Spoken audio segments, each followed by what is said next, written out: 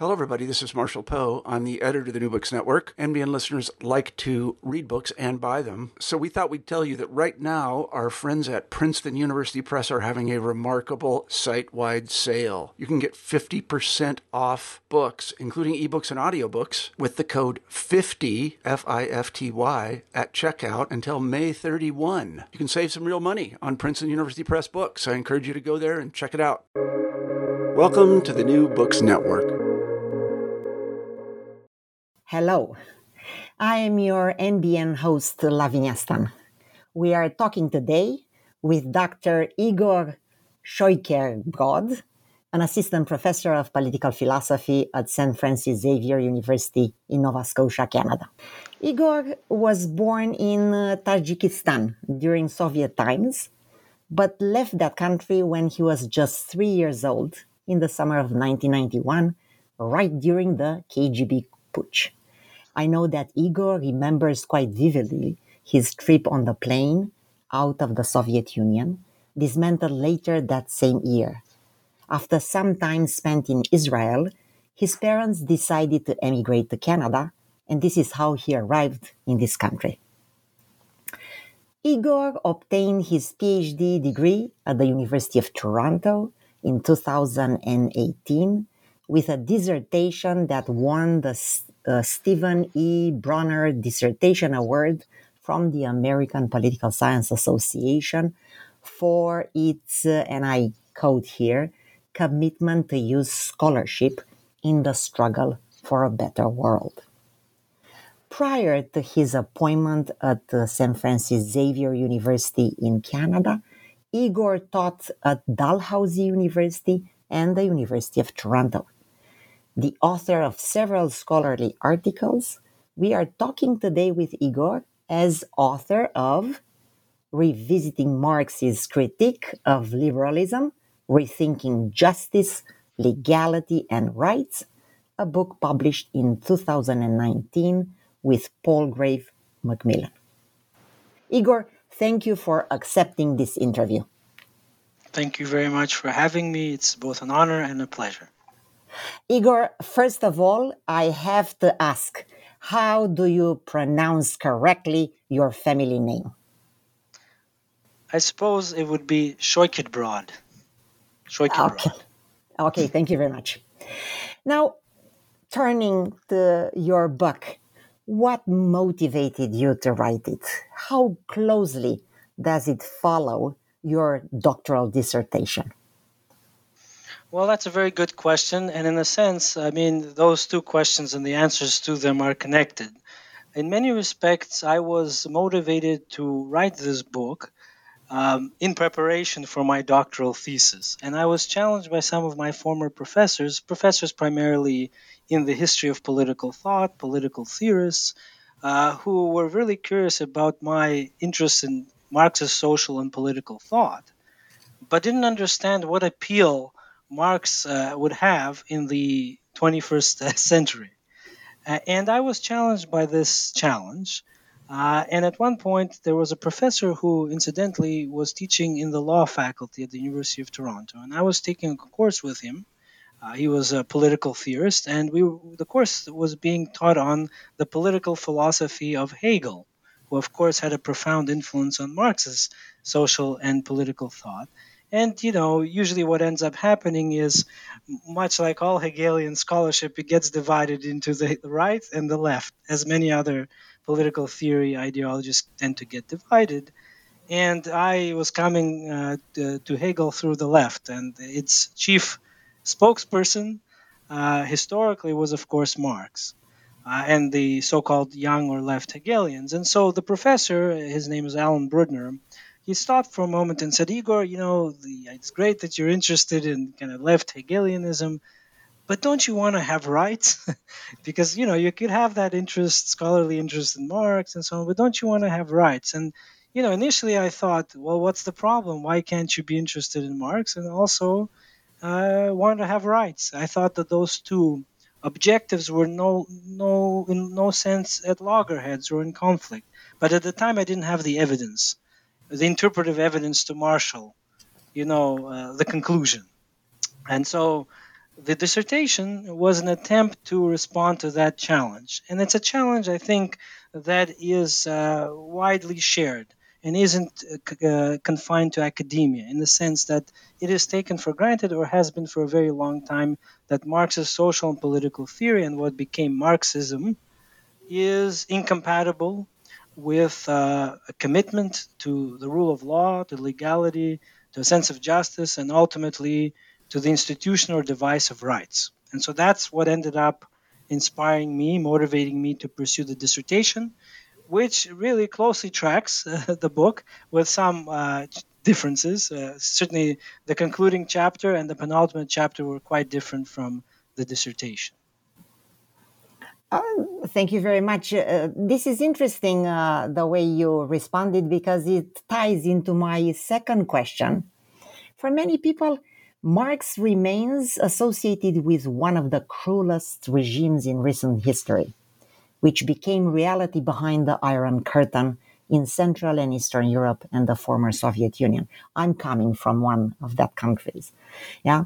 So the failure of those regimes to protect basic rights and bring living standards to Western levels discredited Marxism in the eyes of many.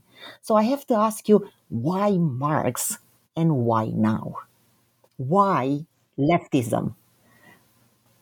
Right. Very good question. I suppose it also tells me that I didn't answer the first question entirely or in its entirety. So it was a partial response, now that I think of it, in large part because there's also this biographical introduction, the very generous one that you provided at the outset of our discussion here, that I think it also kind of hovered over me, right? Because I too am a very young, I would say, product of that uh, Eastern socialist bloc, however you want to term it, and it's as though that too hovers over you, right? And you can't escape it because you're a product of it, maybe a younger product of it. Obviously there's a bit of a generational difference between the two of us, but I think that too factored into why I was interested in these questions, because I'm of the view, I'll try to answer this very complex and I think important question in three or four parts. The first is the autobiographical. I think it's undeniable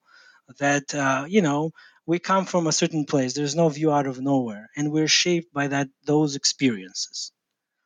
Um, so I certainly think that factored in, maybe not most explicitly when I was thinking about the dissertation topic, but it certainly motivated me to think very carefully about these questions at the normative level. Why does this matter? What is the practical political purchase?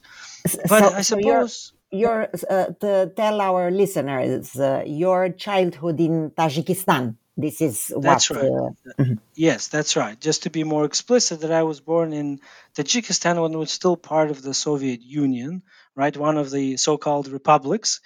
And it's also important to note that we left. My family had immigrated to Israel during a situation where things were really unclear, in terms of the future. And what we did find out after the fact, very sadly, very tragically, is that a brutal civil war followed the collapse of the USSR, and it was really heavily felt by people on the ground in Tajikistan. So in many instances, right, the collapse of communism for certain virtues, Soviet style communism, also led to a lot of civil strife and violence. In this case, a civil war. So that, I think it's important to note, also hovered in the background when I was thinking about these issues, and perhaps especially the point about Marx's critique of liberalism and the need to return to the question of where he stood, vis-a-vis liberalism, questions of justice, legality, and rights. But to answer your question, I think it's important to approach it maybe in at least two ways. The first is comparative, and the second is normative. And the normative is always more important for me than the comparative. But comparative because it provides us with a more kind of impartial, a more balanced position. Why do I say this? I say this because we have to think of Marx, right, and Marxism, right, ultimately leading to an ism. What is an ism? Particular worldview or an ideology. And we can also compare it to other isms, very important isms. And the ones that come to mind for me as someone who studies the history of political thought and tries to get students interested in the history of ideas, right? Often dead white men, but not always. You could think of, for example, Christianity, right, and ism, particularly in its political form as Catholicism, which became universal, right, and gained political force. The second one, which I'm interested in, liberalism, right, another ism committed to the freedom and moral worth of individuals as bearers of rights. And of course, there's also Marxism, which is, I guess, the subject matter here. In all instances, what I would argue is all of these isms have a counter history. I take this concept of counter history from another Marxian intellectual historian by the name of Domenico Lazzurdo. He wrote this book, quite influential, called Liberalism, a Counter History. Now, if we think of counter history, it's the history that doesn't get told. It's the history that isn't in rosy colors.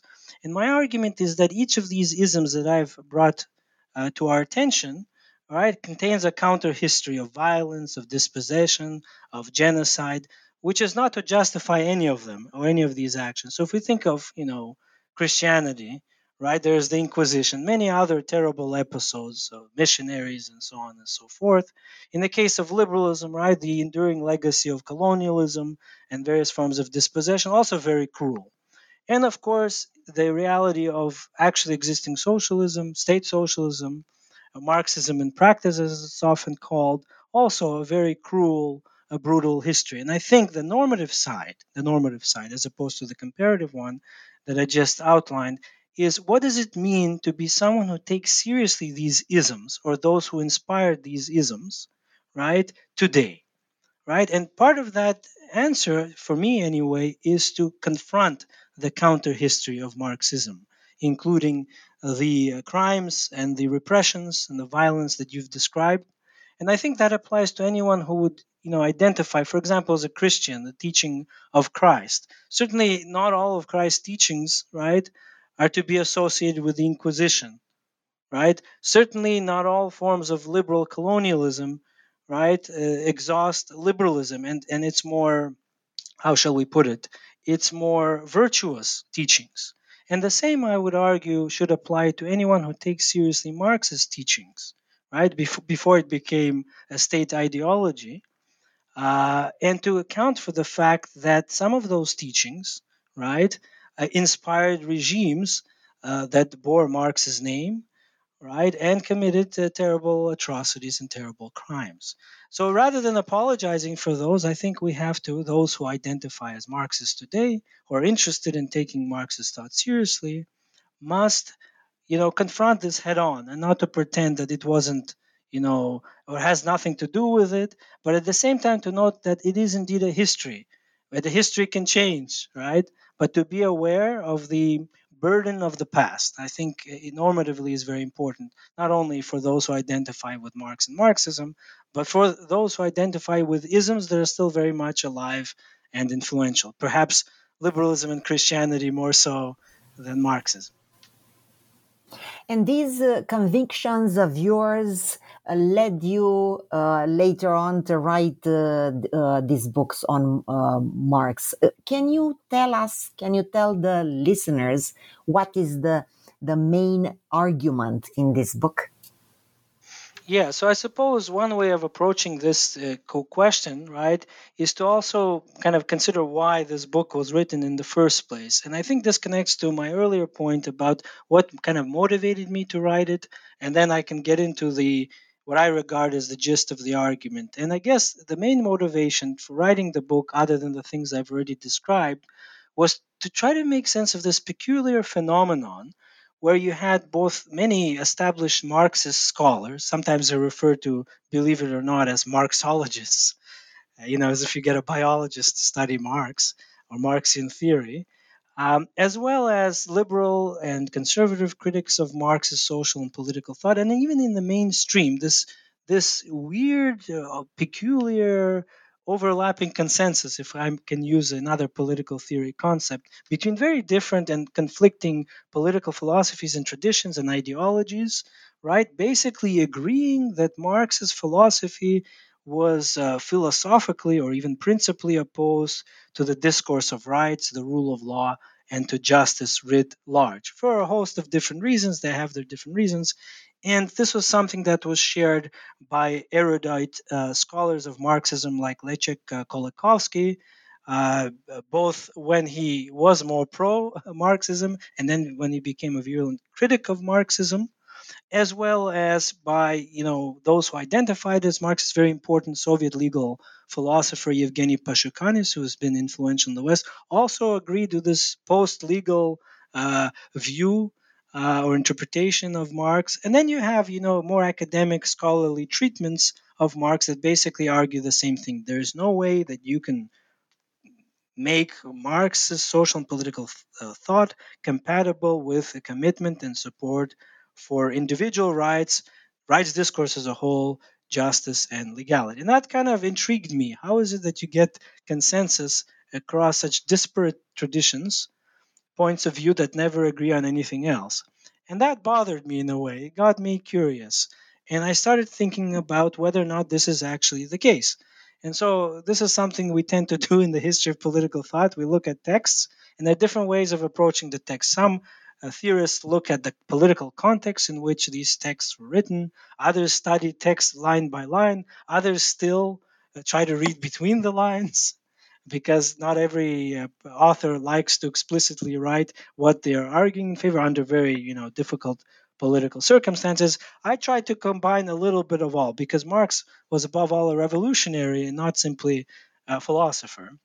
And so that meant returning to texts that he wrote, particularly as a journalist, when the question of rights, legality, and justice were at stake. So, in particular, the book focuses on the 1848 revolutions, right, that spread across Central Europe mostly. They were quite short lived, but these were predominantly bourgeois, we could say liberal revolutions for an expansion of rights and democracy. They were eventually crushed, and the kind of atmosphere of reaction and counter revolution, if you want to use that kind of language, took hold, and that basically stalled liberal reforms across Europe, led to the consolidation of more repressive regimes. And Marx, the only revolution he took part in was that revolution, and I should say those revolutions were liberal revolutions, not communist or socialist revolutions. And the question of where he stood during this time is very revealing because he actually argues for allying with the liberal bourgeoisie in the Germanies because Germany wasn't unified at the time, right? Precisely because it will expand the horizon of rights, which will then be important for the growing working class to come to a position of political power. So somehow, during a period of revolutionary transformation, Marx is actually very pro rights. Why is that the case? Well, I try to go into that in the book and to argue that actually for him, every form of production, right, gives rise to certain legal relations that people can enjoy and should be able to enjoy, not without a struggle, according to Marx. So it's not by means the case, it's by no means the case that his political theory, political philosophy is incompatible or opposed to the discourse of rights. So that was, I suppose, the first step.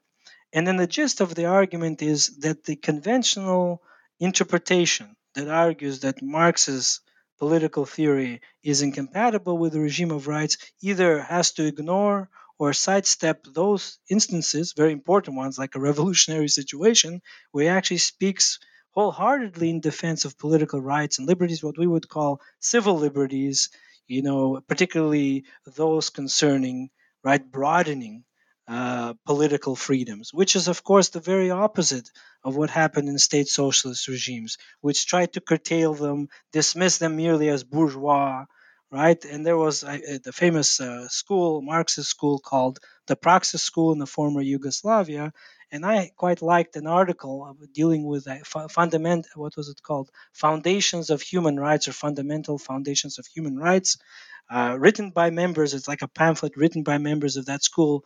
And they put it quite nicely that if these were merely formal bourgeois rights, right, why do these regimes uh, feel so uncomfortable granting these rights in practice, not just form, to their citizens, if they're merely formal and empty? So that's something that I think can be extended not only to critics of Marx and Marxism who make these claims, but also to some of the most, how shall I say, zealous supporters of Marx and Marxism who insist that he was hostile to the discourse of rights. Well, how do you account for those instances when he comes out in favor of freedom of expression, assembly, association, all those things that were compromised in very disastrous ways in the societies that claimed Marx as their, inspiration? So the gist of the argument is that it is a fundamental mistake textually to argue that Marx was opposed to what we would call civil liberties, rule of law. You could be critical of their limitations, right?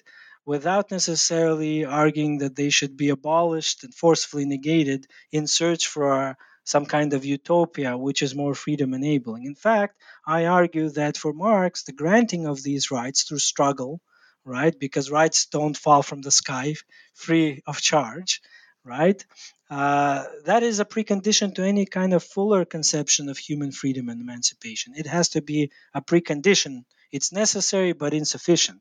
Whereas what I think happened in many of these state socialist societies, and partly as a consequence of the Cold War and the circumstances where these revolutions took hold, or as in the place where you came from, where they were imposed, right, is that they didn't actually develop these, you could say, this liberal heritage.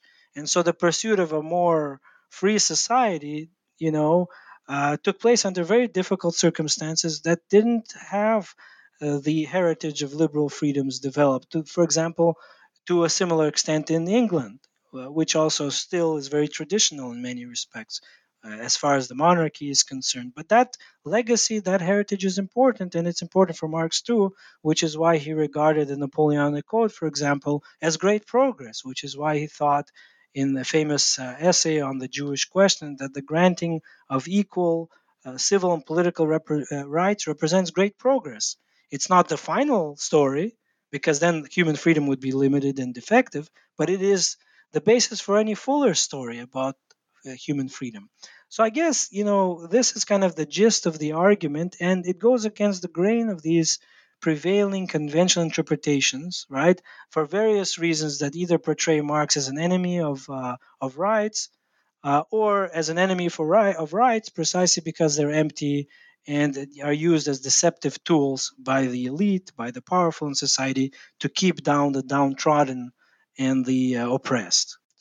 Would you say that this is the main contribution of your book to our understanding of Marx and his take on liberalism?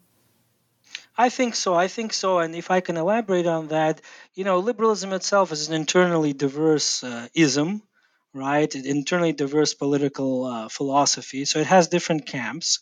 But one of its virtues, of course, is that it has different variations. And then, if, for example, we say a kind of a progressive egalitarian liberalism that's really interested or invested in securing the freedom and equality of all individuals, right? Then Marx can be conceived as a constructive critic, right? So you can have a friend, but you can also have Marx as the enemy. And I suggest that Marx is more of a friend, a critical friend, which is the best kind of friend to have, right? Not a dishonest and uncritical friend, right? To make liberalism stronger in light of the challenges that it's experiencing today. Because sure, liberalism is still very much the dominant political ideology in the world, globally, I would argue. It's under a lot of attack these days. And then the real question is, how is it going to defend itself?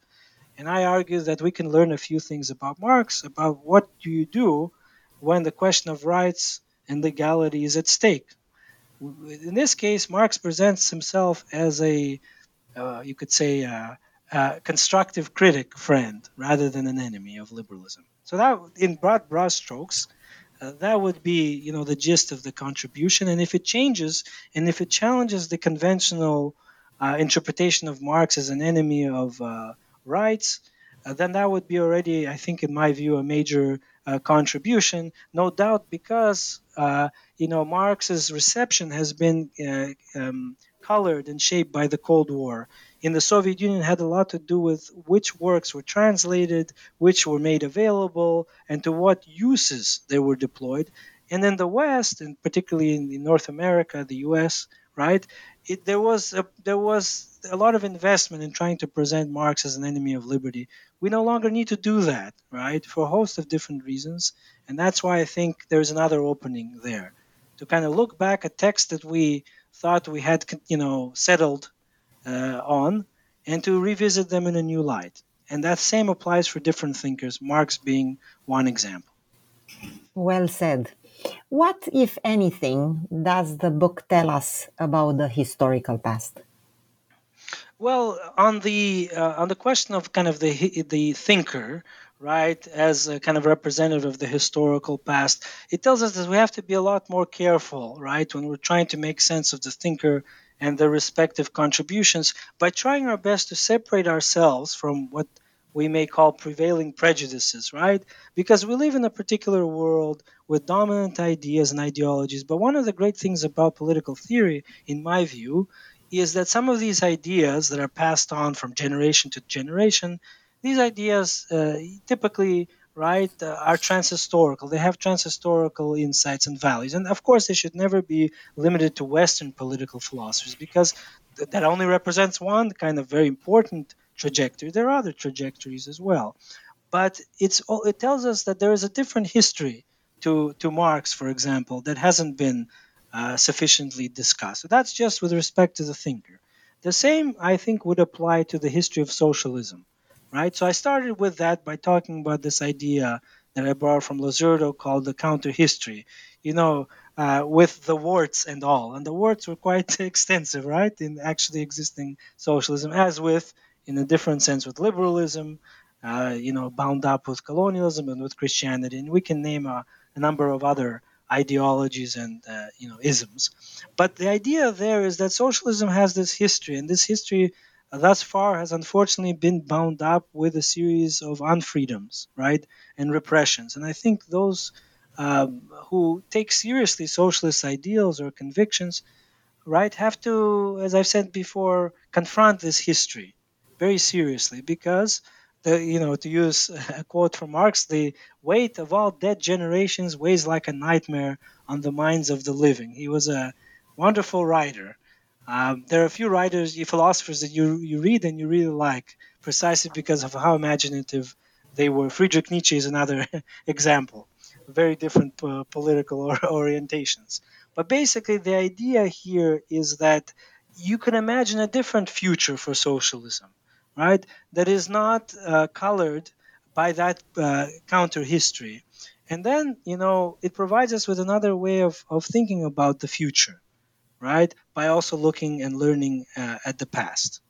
And I think, by revisiting the past, we also revisit our present and our relationship to the past, as well as to the future. So in a sense, it pertains to both the how we approach the thinker, in this case Marx, but also the regimes and the forms of society that he inspired and may well inspire in the future. Oh, well said, because my next question is, what does the book tell us about the present and foreseeable future? And I think you partly already answered it. So actually, you are presenting us with another view on Marx that could be instrumentalized by left-leaning people after the horrible experience we had with the Iron Curtain. This is your message? Partly, it's part of the message, certainly. The other part is also, not in some distant future where it may or may not take hold. It could be a socialist future. Capitalism, right, has had a very long trajectory, but so did feudalism and other forms of political economic arrangements that seemed, immutable and unchanging and natural, right? We could, I suppose, to the slave owners, right, the slavery and mastery seemed natural and eternal. In retrospect, it wasn't, right? And the same may be said about capitalism, especially given what we're seeing around the world today. But I think when I think to the future, I think more immediate future, and that is the present, right? And what is the present? The present has shown to us the resurgence of various far right movements. Sometimes people like to refer to these movements as right wing populist. I think populism is a very imprecise conception. It generates more problems than solutions. But the idea that liberalism is under serious attack right now, I think, has to be taken seriously. And here I think this particular work is also helpful, because if we think about the question of rights under assault, right, during context where we experience greater repression, right, and the resurgence of movements that like to scale back the horizon of rights, right, for various segments of the population, this is a great opportunity to ask, what does liberalism need to do in order to, one, survive, and to improve, so it doesn't get defeated by its opponents. Historically, right, if we follow Francis Fukuyama's thesis, the end of history, there were two opponents in the 20th century. One of them was defeated in part, in large part, with the support of the Red Army, right? But then it too was defeated, right, by liberalism in 1989 and immediately thereafter. Now, today, you don't have, the Iron Curtain. You have other things, right, and other opponents. And so I think it's a renewed opportunity to think about what liberalism needs to do from a more critical perspective in order to respond adequately to its challenges. And the challenges aren't from the far left, they're actually from the far right, arguably. And so I actually think that Marx in this case can be very helpful when it comes to our immediate future, because he deals with the question of what does one do if one wants to preserve democracy and preserve, hard fought for rights and civil liberties. And his claim is that you have to extend the power of the legislature and try your best to curtail and constrain the power of the executive. And what we've been seeing increasingly, and I think you may agree with this, as a scholar of comparative politics and beyond, right, is this kind of explosion of executive power, right, and strong men, especially strong men type of figures that want to undermine, right, the not only people's rights and civil liberties, but also to consolidate greater and greater power.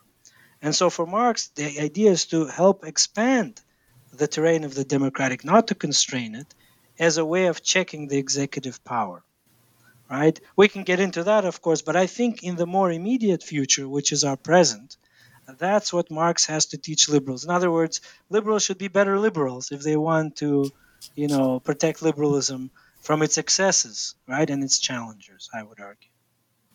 So, and now this is a question that just, it occurred to me right now. You are rediscovering a line of thought, a Marxist line of thought that was somehow ignored or neglected by the Marxist people who implemented Marxism in practice in Central and Eastern Europe and the former Soviet Union. And I, as a person coming from that region, I just think that it's such a pity that this line of thought, this Marx that you rediscovered, was lost in that discussion, because my life and your life and so many lives in Eastern Europe would have been very different if those actually existing Marxist, Leninist, socialist, communist regimes would have thought about justice, legality, and rights in a more in a manner that was respecting individual rights more fully. No, I think that's a very important observation. And, to their credit, there were many dissident intellectuals, right, whose starting point was in fact Marx. But you see, in history, right, and this is something you can actually get in Marx's thought, that history is written by the victors. Now, the victors in this particular case may be those who identify as Marxists, but there were many other Marxists. They were considered dissident Marxists who were pointing this out. They did so mostly, with reference to Marx's humanistic, what are called his formative or early humanistic writings, like the economic and philosophic manuscripts of 1844, where he talks about alienation, what it's like to experience work under capitalism. But he also talks about something else called crude, quote unquote, crude communism, barracks communism, which he argues critically. It tries to level all differences between people, but hasn't even arrived at civilization. It wants to deny personality. So you can already find in those works that they try to underemphasize an early anticipatory critique of state socialist societies. Because Marx, whatever one makes of him, was actually a very celebratory and gave a lot of kudos to the bourgeoisie and to capitalism for really developing and expanding the realm of human potential and needs. Obviously, it then leads to a whole host of other problems, but it's because of these humanistic principles, right, that he was committed to something better than capitalism. But yes, the thing is, history is written by the victors, and the reception of Marx in the Soviet Union, to use a Western Marxist by the name of Herbert Marcuse, who was, of course, one of the representatives of the Frankfurt School of Critical Theory. He wrote a book, I think it's called Soviet Marxism. He says the great irony about the reception of Marx in the Soviet Union, let alone other parts of Eastern Europe where it was imposed, is that it became conservative. Marxism is revolutionary, and you get that almost in every page, including in Capital, right? Its teachings are revolutionary. It's not meant to conserve a repressive, status. It also looks forward to the withering away of the repressive state, right? So he says the irony is that Marcuse says that the irony is it became a conservative doctrine, whereas in its inception and in its consolidation, theoretically, I mean, it was always revolutionary. So how did this happen? Part of the explanation is this reception that all the archives, right, came into the control of those who were then affiliated with the Communist Party. Those intellectuals are actually quite liberal and open-minded, but you have to understand they were encountering great pressure. So I have in mind people like Rizanov and Rubin. These are people who are actually studied in the West now. All of them were purged and killed when what they were discovering, right, did not align well with the party ideology, which emphasized expedience, right? If you want to push for forced collectivization, you're not going to emphasize, freedom of expression, assembly, and association. Not to trivialize, those crimes. But the point is that part of my current research, maybe I'm anticipating ahead of time, actually goes back to the early years of the Russian Revolution, and to try to make sense of how they were navigating when thinking about the future of law, right, or socialist legality. And it's really interesting to see that it wasn't fixed in the beginning. There were wide ranging debates, most of them critical of legality, as bourgeois legality and so on, but not entirely, not universally. It's in the 1930s when any kind of debate is no longer possible. So I have to say that I'm even open minded about the Soviet experiment, right? That it wasn't something that was colored in stone from the outset. It wasn't just a matter of path dependency. And that too could have had a different history. You're absolutely right.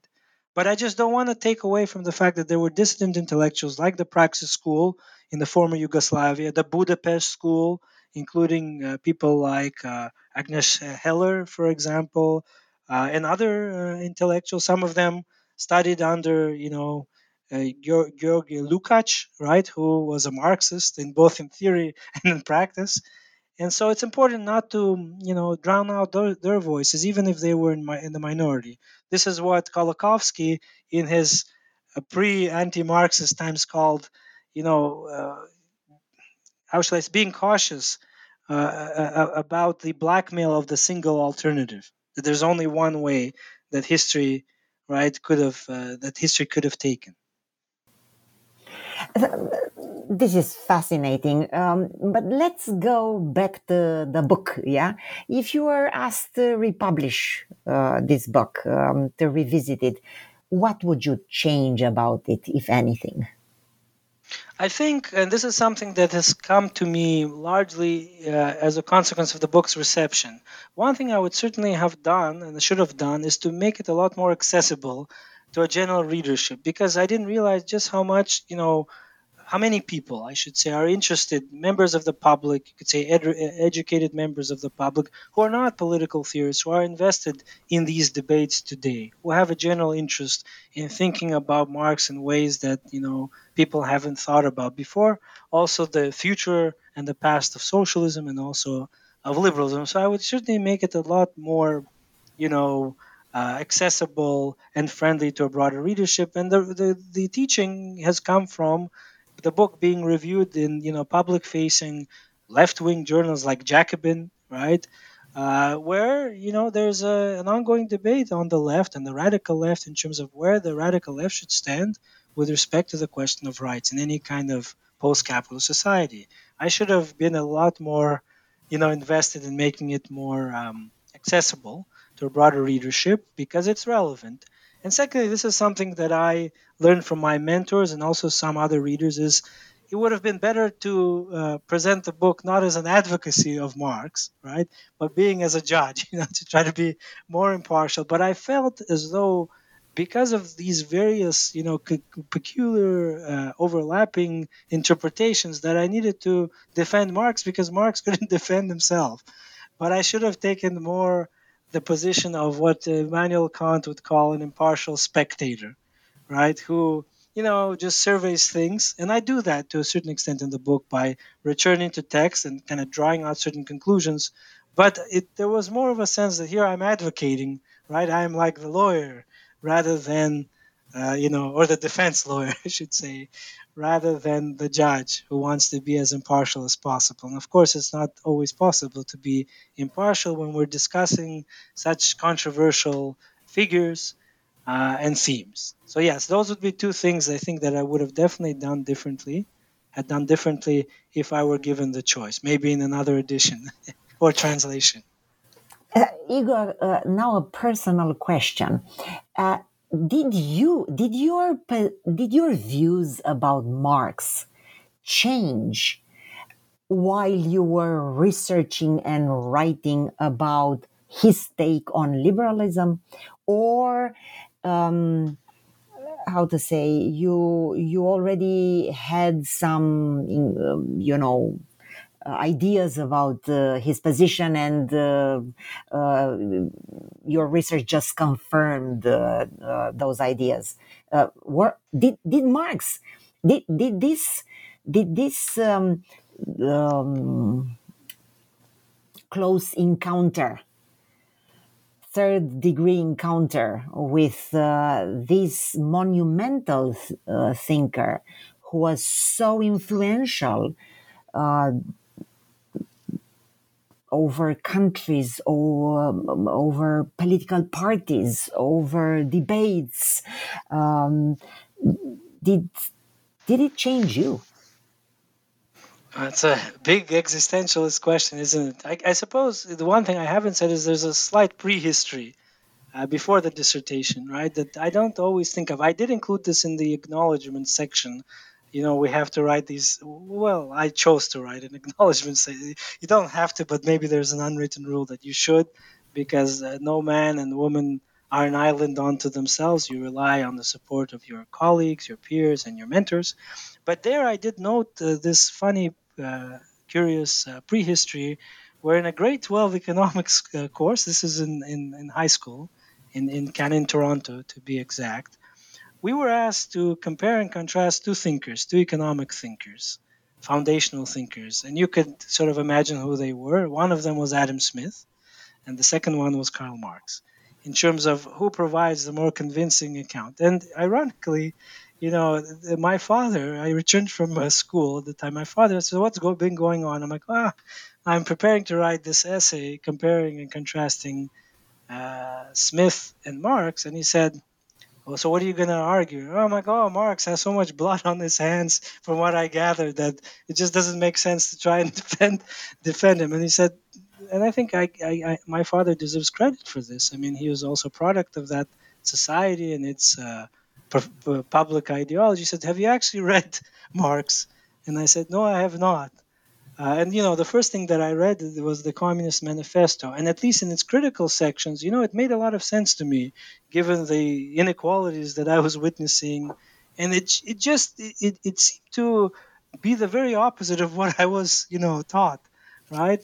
And so then I ended up arguing. This was in the grade 12 high school economics course, that actually Marx is the one who offered the convincing, account rather than Adam Smith. And that, I think, there it really changed the way I would approach Marx, more in a more open-minded fashion.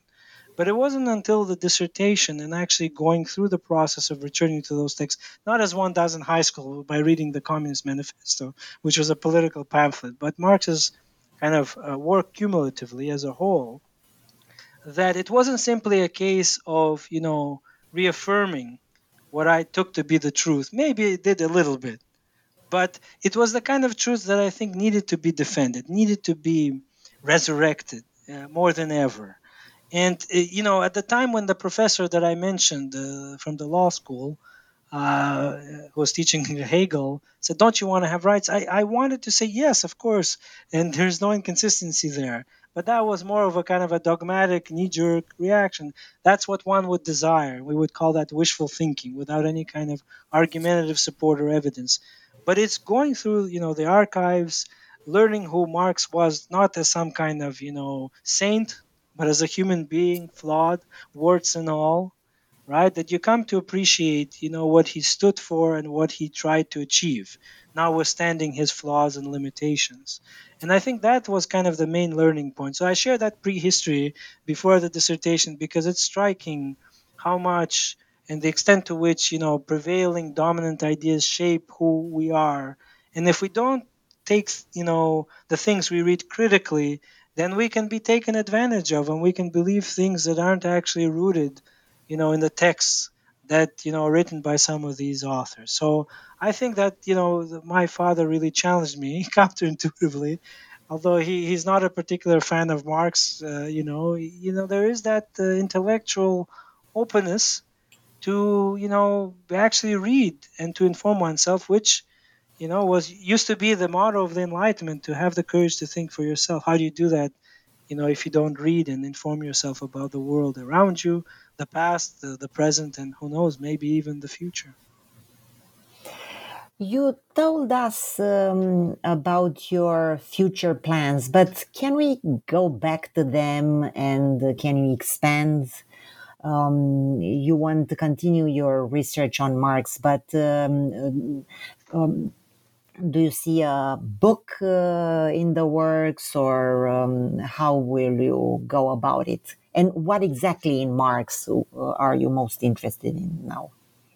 Yeah, no, Marx is always, I think, going to be a part of me, as many other important political theories. So there's a way in which you can't fully, once you kind of are immersed in the thing, you can't fully emancipate yourself from that thinker.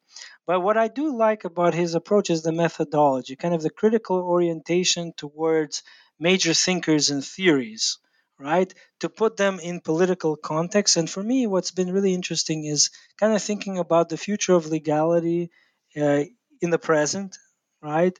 And the challenges that legality faces, and kind of the protection of rights in particular, and what has often been called in recent years the hollowing out of democracy. I'm really worried about that. And I think it could be really helpful, especially when it comes to current issues in legal theory and philosophy. What does it mean when the rule of law is under attack? And certain established assumptions about capitalism always being conducive to the protection of rights, something that I'm very skeptical about, and I think this is being borne out, unfortunately, in contemporary politics. That you can have a very efficient, market-oriented society that doesn't put a lot of value in the protection of rights. In fact, is happy to undermine them when it means that you could be more productive, right? And that's something I worry about. And so I'm interested in, what has now been called the law and political economy movement, right? And LPE, as it's called.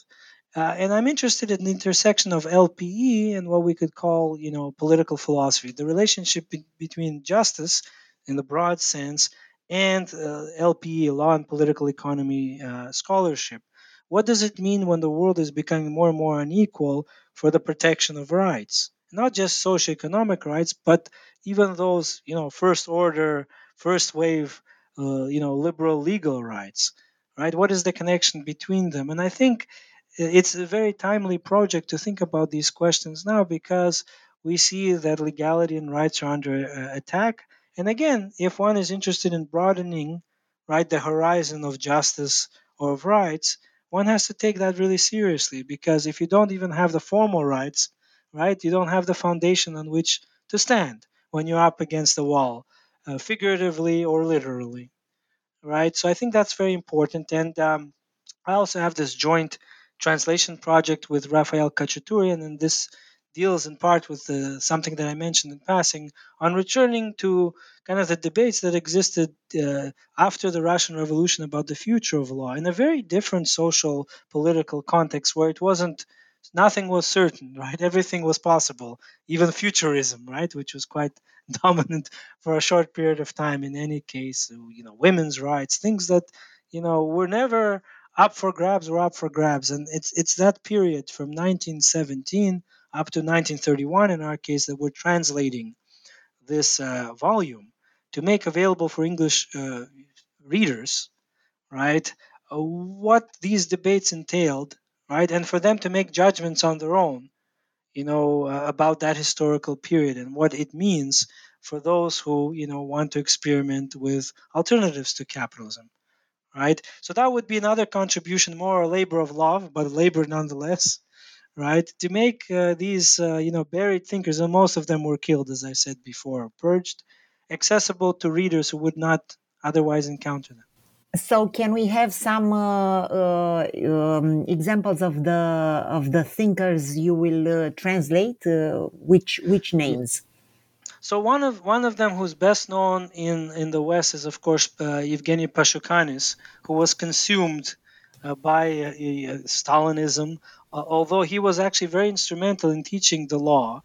And there's a story I can get into in terms of how they changed the curriculum in the Moscow at the Juridical Institute after they purged him, because he was the legal thinker in what became the Soviet Union, right, when it came to questions of law, what the future of law. And he put forward what's called the commodity exchange theory of law, that where you have commodity exchange, you have law. When you have a system that's no longer guided by commodity exchange, law withers away, and so do rights. And unfortunately, not only did his rights wither away, but so did his life under, Stalin. And another thinker that we don't look into, he was more of an apparatchik, using law for the purposes of consolidating terror. His name, of course, is Andrei Vyshinsky, who also had a place in the United Nations, but was also the procurator of the Soviet Union. We don't talk a lot about him, but those thinkers, other than Pashukanis, is quite known. We're going to focus on writings that weren't published, that weren't translated, because he wrote a lot. Same with Stuchka, also quite influential. But people like Razumovsky, Staralsevsky, I think was the surname, and a number of other thinkers, Adoratsky, a number of other thinkers that haven't been translated. And we know now, ironically, that there's demand for this, not only by those who identify as Marxists, but to quote unquote Western liberal legal theorists, right?